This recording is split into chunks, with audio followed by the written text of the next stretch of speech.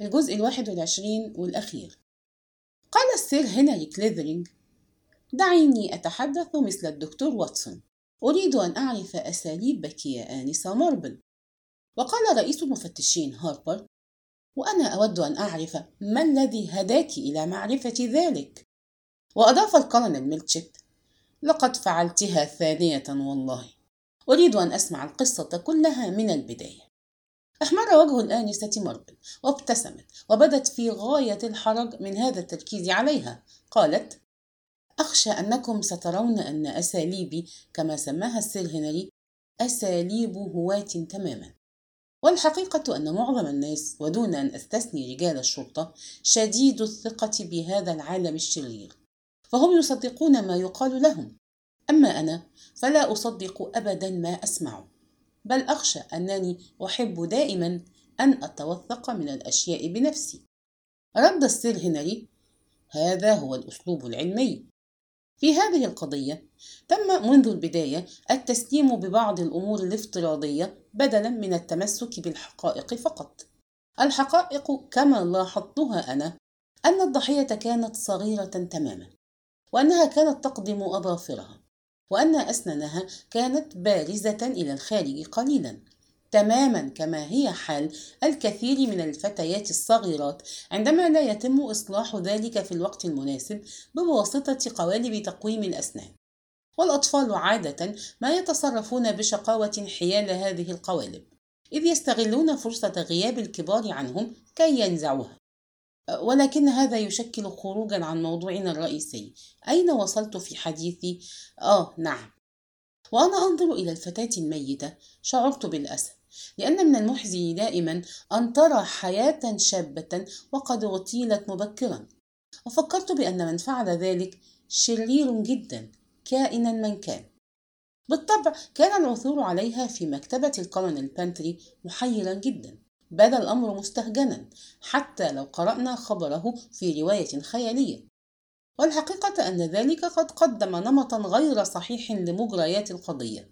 إنه لم يكن مقصودا، وهذا ما أربكنا كثيرا. كانت الفكرة الحقيقية هي إلصاق الجثة بالمسكين باسل بليك، وهو شخص أرجح احتمالا لأن يرتكب جريمة كهذا. ولكن تصرفه إذ وضعها في مكتبة الكولونيل بانتري أخر اكتشاف الأمور بشكل كبير. ولا بد أن الأمر كان مصدر إزعاج كبير للقاتل الحقيقي. كان من شأن السيد بليك أن يكون أول المشتبه بهم، فسوف تثبت تحريات الشرطة في دينماوث أنه كان يعرف الفتاة، ثم سيكتشفون أنه على علاقة بفتاة أخرى، وسوف يفترضون أن روبي جاءت لتبتزه أو لشيء مشابه، الأمر الذي دفعه إلى خنقها في نوبة من الغضب، مجرد جريمة عادية قذرة. ولكن ذلك كله انقلب رأسا على عقب بالطبع، وسرعان ما أصبح الاهتمام منصبا بشكل مبكر على عائلة جيفرسون، مما سبب إزعاجا كبيرا لشخص معين. وكما أخبرتكم فإن لدي عقلا كثير الشكوك. يقول لي ابن أخي ريموند مازحا إن معظم الجيل الفيكتوري كذلك، ولكني أحسب أن الفيكتوريين كانوا يعرفون الكثير عن الطبيعة البشرية، لا أكثر ولا أقل. كما قلت، وبفضل امتلاكي لهذا العقل نظرت فورا إلى الأمر من الزاوية المالية. شخصان فقط كان من شأنهما الاستفادة من موت الفتاة. لا نستطيع تجنب التفكير في ذلك. إن 50,000 جنيه مبلغ كبير جدا، ولا سيما عندما يعاني المرء من أزمات مالية كما كانت حالة هذين الشخصين كليهما.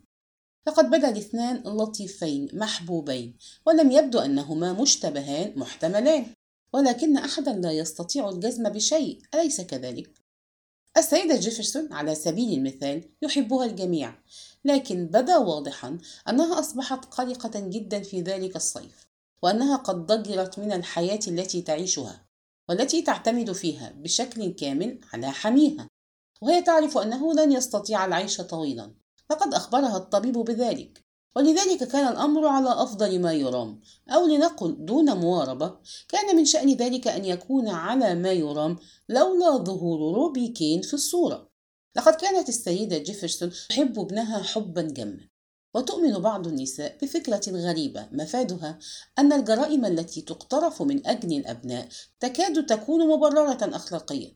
لقد صادفني مثل هذا الموقف مرة أو مرتين في القرية، إذ كانت إحداهن تقول: لقد كان هذا كله من أجل دايزي يا آنسة.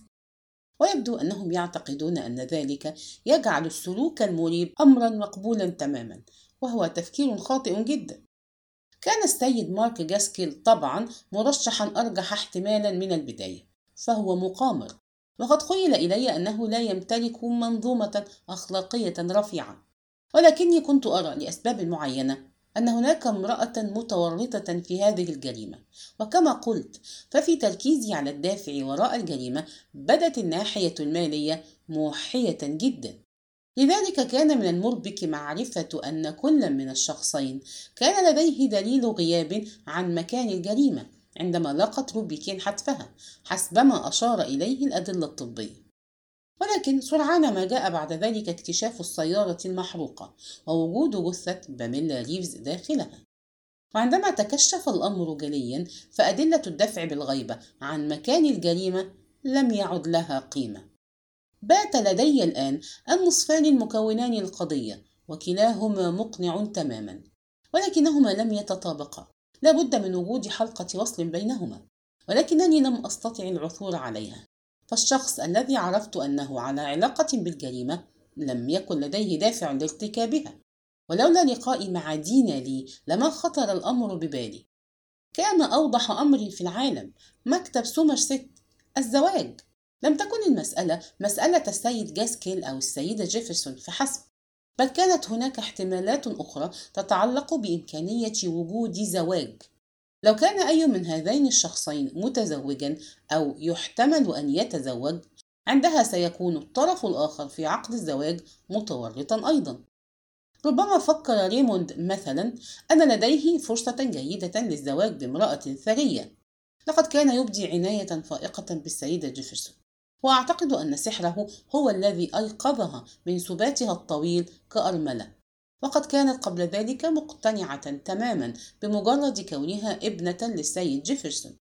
وبالإضافة إلى ريموند كان هناك السيد ماكلين، فقد أعجبت به كثيرا، وبدا من المحتمل جدا أن تتزوج به في النهاية، وهو لم يكن ميسور الحال، كما أنه لم يكن بعيدا عن دينماوث ليلة الجريمة. وهكذا بدا الأمر، وكأن بوسع أي شخص أن يكون الفاعل. ولكني في الحقيقة كنت أعرف في داخلي إنك لا تستطيع أن تتجاهل تلك الأظافر المقضومة، أليس كذلك؟ تساءل السير هنري. الأظافر؟ ولكنها كسرت ضفرها فقامت بتقليم الأظافر الأخرى. هذا هراء.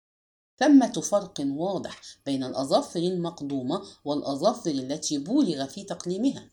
لا يمكن لأي مطلع على الأمور المتعلقة بأظافر الفتيات أن يخلط بين الحالتين، فلطالما أخبرت الفتيات في صفي بأن الأظافر المقضومة بشعة جدا. لقد كانت تلك الأظافر حقيقة قوية إن كنت تفهمني، وما كان لها أن تعني إلا شيئا واحدا: أن الجثة التي عثر عليها في مكتبة الكولونيل بانتري لم تكن جثة روبي كين قط. وهذا ما يدفعك إلى التفكير بشخص لا بد أن يكون معنيا بالأمر، وهذا الشخص هو جوزي. فجوزي هي التي تعرفت على الجثة، وقد علمت أو لا بد أنها علمت أنها لم تكن جثة روبي، لكنها قالت إنها جثتها. وقد شعرت بالحيرة الشديدة بسبب العثور على الجثة في المكان الذي عثر عليها فيه، حتى لقد بدر منها عمليا ما يشي بهذه الحقيقة. لماذا؟ لأنها كانت تعلم حق العلم أين كان يفترض العثور على الجثة: في بيت بيسل بليك. ومن الذي وجه اهتمامنا إلى بيسل؟ إنها جوزي، وذلك بقولها لريموند إن روبي ربما كانت مع صاحب الأفلام، وقبل ذلك عندما دست صورة له في حقيبة روبي اليدوية. ومن الذي أضمر غضبا مريرا على الفتاة الميتة بحيث لم تستطع إخفاءه وهي تنظر إليها جثة هامدة؟ إنها جوزي التي كانت داهية عملية قاسية كالحديد الصلب، والتي كانت تسعى جاهدة خلف المال. هذا ما قصدته عندما تحدثت عن ميلنا السريع إلى الثقة بالناس. لم يفكر أحد في تكذيب قول جوزي إن الجثة كانت لروبي كين، وذلك ببساطة لأنه لم يكن يبدو وقتها أن لديها الدافع للكذب. لقد كانت الصعوبة تكمن دائما في العثور على الدافع.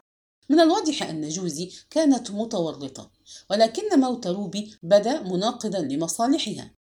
ولم أكتشف حلقة الوصل إلا حين أشارت دينا لي إلى مكتب سومرست الذي يقوم بتثبيت عقود الزواج. كانت جوزي ومارك جاسكيل متزوجين بالفعل، فعندها يتضح الأمر كله. وكما نعلم الآن، فقد كان مارك وجوزي متزوجين منذ عام، ولكنهما حرصا على إبقاء الأمر سرا إلى ما بعد وفاة السيد جيفرسون. لقد كان من الممتع جدا متابعة مجرى الأحداث ومعرفة كيف تطورت الخطة، فقد كانت معقدة ولكنها بسيطة مع ذلك. أولا، اختيار الطفلة المسكينة باميلا والتقرب منها من زاوية العمل في السينما، اختبار تمثيل. وبالطبع لم تستطع الطفلة المسكينة أن تقاوم مثل تلك الفرصة، ولا سيما عندما تشرح لها المسألة بطريقة جديرة ظاهريا بالتصديق كما شرحها لها مارك جاسكيل. لقد أتت إلى الفندق وكان هو بانتظارها، فأدخلها من الباب الجانبي وقدمها إلى جوزي على أنها إحدى خبيرات التجميل العاملة معهم. تلك الطفلة المسكينة! إن التفكير بما حدث يشعرني بالاشمئزاز. جلست في حمام جوزي بينما قامت هذه الأخيرة بتغيير لون شعرها إلى الأشقر، ووضعت المساحيق على وجهها واطلاء على أظافر يديها، وخلال ذلك قدم لها المخدر في كأس من الشراب الغازي على الأرجح، فدخلت في غيبوبة. ويخيل إلي أنهم وضعوها في واحدة من الغرف الخالية التي أتذكر أنها تنظف مرة واحدة أسبوعيا فقط. بعد العشاء خرج مارك جاسكيل بسيارته متوجها إلى الشاطئ وفق روايته هو، ولكن الحقيقة أنه قام عندئذ بنقل باميلا إلى بيت بيسل وهي مرتدية أحد أثواب روبي القديمة، ورتب وضعها على السجادة أمام الموقد. كانت ما تزال غائبة عن الوعي، غير ميتة بعد، فخنقها عندئذ بحزام الثوب. إنها ميتة بشعة تماما، ولكني آمل أن لا تكون قد شعرت بشيء. إنني لأشعر بالسرور حقا عندما أتخيل أنه سيشنق. لابد أن ذلك كان بعد الساعة 10 تماما، وبعدها رجع يقود سيارته بأقصى سرعة ليجد الآخرين في الردهة، حيث كانت روبي كين وهي ما تزال حية تؤدي رقصتها الاستعراضية مع ريموند. وأتخيل أن جوزي كانت قد أعطت روبي تعليمات مسبقة، فروبي كانت معتادة على اتباع تعليمات جوزي. لقد طلب منها أن تبدل ملابسها وتدخل إلى غرفة جوزي وتنتظر هناك، وقد تم تخديرها هي الأخرى، غالبا بواسطة القهوة التي شربتها بعد العشاء، فقد كانت تتثاءب وهي تراقص الشاب بارليت إن كنتم تتذكرون. ساعدت جوزي لاحقا للبحث عنها، ولكن أحدا لم يدخل إلى غرفة جوزي باستثناء جوزي نفسها، ولعلها أجهزت على الفتاة وقتها، ربما بواسطة حقنة أو بضربة على مؤخرة الرأس. ثم نزلت إلى الطابق السفلي فرقصت مع ريموند وتساءلت مع جيفرسون أين عسى روبي تكون. في ساعات الصباح الأولى ألبست الفتاة ثياب باميلا وحملت الجثة إلى الطابق السفلي، فقد كانت شابة ذات عضلات قوية. ثم احترت سيارة جورج بورتريت فقادتها لمسافة ميلين إلى مقلع الحجارة، وهناك سكبت عليها الوقود وأشعلتها، ثم عادت مشيا إلى الفندق. ولعلها قد وقتت وصولها ما بين الساعة 8 و9 على أساس أنها استيقظت باكرا بسبب قلقها على روبي. قال الكولونيل ميلتشيت: إنها خطة دقيقة. فأجابت الآنسة ماربل: ليست أدق من حركات الرقص. لقد كانت امرأة شديدة التدقيق والحرص، حتى إنها تنبأت بإمكانية ملاحظة التناقض في مسألة الأظافر، ولهذا السبب رتبت لكسر أحد أظافر روبي وتركته على شالها، مما يقدم تبريرا للادعاء بأن روبي قد بالغت في تقليم أظافرها. علق هاربر قائلا: نعم، لقد فكرت في كل شيء، والدليل الحقيقي الوحيد الذي كنت تمتلكينه يا آنسة ماربل هو أظافر الفتاة المقدومة. الأكثر من ذلك هو أن الناس لا بد أن يكثروا من الكلام. مارك جاسكيل تكلم كثيرا. كان يتحدث عن روبي فقال إن أسنانها تكاد تدخل في حنجرتها، ولكن الفتاة القتيلة في مكتبة الكولونيل بانتري كانت أسنانها بارزة إلى الخارج. قال كونوي جيفرسون متجهما: وهل كانت مسرحية النهاية فكرتك يا آنسة ماربل؟ اعترفت الآنسة ماربل قائلة: حسنا، كانت فكرتي بالفعل، فمن المهم أن يتأكد المرء، أليس كذلك؟ علق كونوي جيفرسون بتجهم: نعم، التأكد هي الكلمة المناسبة. بمجرد أن علم مارك وجوزي بأنك ستكتب وصية جديدة، كان عليهما القيام بأمر ما. كان قد ارتكب جريمتي قتل من أجل المال، وما كان ليتورع عن ارتكاب جريمة ثالثة. كان على مارك أن يبدو بريئا تماما بالطبع، ولذلك فقد انطلق إلى لندن ووفر دليل وجوده بعيدا عن مسرح الجريمة بتناوله الطعام مع أصدقائه في أحد المطاعم، ومن ثم خروجه إلى نادي ليلي. كان على جوزي أن تقوم بالمهمة. لقد كان يرغبان في إلقاء مسؤولية موت روبي على عاتق باسل، ولذلك يجب أن تبدو وفاة السيد جيفرسون وكأنها ناجمة عن توقف قلبه. وكان من شأن أي طبيب أن يعتبر أن الوفاة سببها أزمة قلبية، وهذا أمر طبيعي في مثل هذه الظروف. وقد خلخلت جوزي إحدى الكرات الحجرية على الشرفة لتدعها تهوي إلى الأسفل لاحقا، وبذلك يفسر الموت على أنه حدث بسبب الصدمة من الصوت المدوي. قال ميلتشيت: يا لها من شيطان بارع. وتساءل السير هنري: إذن كان يفترض أن يكون القتيل الثالث الذي تحدثت عنه هو كونوي جيفرسون؟ هزت الآنسة ماربل رأسها بالنفي وقالت: لا، ما عنيته هو باسل بليك، فقد كانا سيتسببان في شنقه. دمدم كونوي جيفرسون قائلا: لطالما أحسست أن روزاموند قد تزوجت شخصا فاسدا، لكنني كنت أحاول أن لا أعترف بذلك في قرارة نفسي. كانت مولعة به جدا، مولعة بقاتل. حسنا، سوف يشنق هو وصاحبته. كم أنا سعيد لأنه انهار واعترف بكل شيء. كانت هي دائما الشخصية القوية، وكانت الخطة خطتها منذ البداية. كانت المفارقة أنها هي التي أحضرت الفتاة إلى هنا، ولم تتخيل قط أنها ستنال حب السيد جيفرسون وتدمر كل مخططاتها. قال السيد جيفرسون: يا للفتاة الصغيرة المسكينة. في تلك اللحظة دخلت أديليد جيفرسون ومعها هوجو ماكلين. بدت أديليد جميلة في تلك الليلة، وتقدمت من السيد جيفرسون فوضعت يدها فوق كتفه، وقالت بعد أن حبست أنفاسها قليلا: أريد أن أخبرك بأمر يا جيف، وحالا. سأتزوج هوجو. رفع كونوي جيفرسون نظره إليها وقال باقتضاب: حان الوقت لتتزوجي ثانية. أقدم تهنئتي الحارة لكما. على فكرة يا آدي، سوف أعد وصية جديدة غدا. أومأت أديليد برأسها وقالت: نعم أعرف. لا، لا تعرفين. سأخصص مبلغ 10,000 جنيه لك، وكل شيء آخر سيؤول إلى بيتر عندما أموت. هل يناسبك ذلك يا بنيتي؟ تهدج صوتها وأجابته: جيف، أنت رائع. إنه فتى لطيف، وأريد أن أراه يترقى خلال الفترة المتبقية من عمري. إن لبيتر حدسا مميزا تجاه الجرائم، فهو لم يكتفي بالعثور على ضفر الفتاة القتيلة أو إحدى القتيلتين، بل كان محظوظا بحصوله أيضا على جزء من شال جوزي الذي علق به الضفر، وبذلك يكون لديه تذكار من القاتلة أيضا. هذا ما سيجعله سعيدا جدا. مر هوجو وأديليد بقاعة الفندق، وجاء ريموند إليهما، فقالت أديليد بسرعة: لابد أن أبلغك أخباري، أنا وهوجو سنتزوج. بدت على وجه ريموند ابتسامة رائعة، ابتسامة شجاعة تنم عن تفكير عميق. حدق إلى عينيها وقال متجاهلا هوجو: آمل أن تكوني سعيدة جدا جدا. مضى الاثنان فيما وقف ريموند يلاحقهما بنظراته، ثم قال لنفسه: إنها امرأة رائعة، رائعة جدا، وسيكون لديها المال أيضا. المشكلة أنني اعتدت أن أردد تلك القصة المختلقة حول ديفونشاير ستارز. حسنا، لقد تلاشى حظي. ارقص ما شاء لك الرقص أيها الفتى. وهنا نكون قد وصلنا إلى نهاية رواية جثة في المكتبة، تأليف أجاثا كريستي. وإلى لقاء قريب مع كتاب جديد. دمتم بكل خير.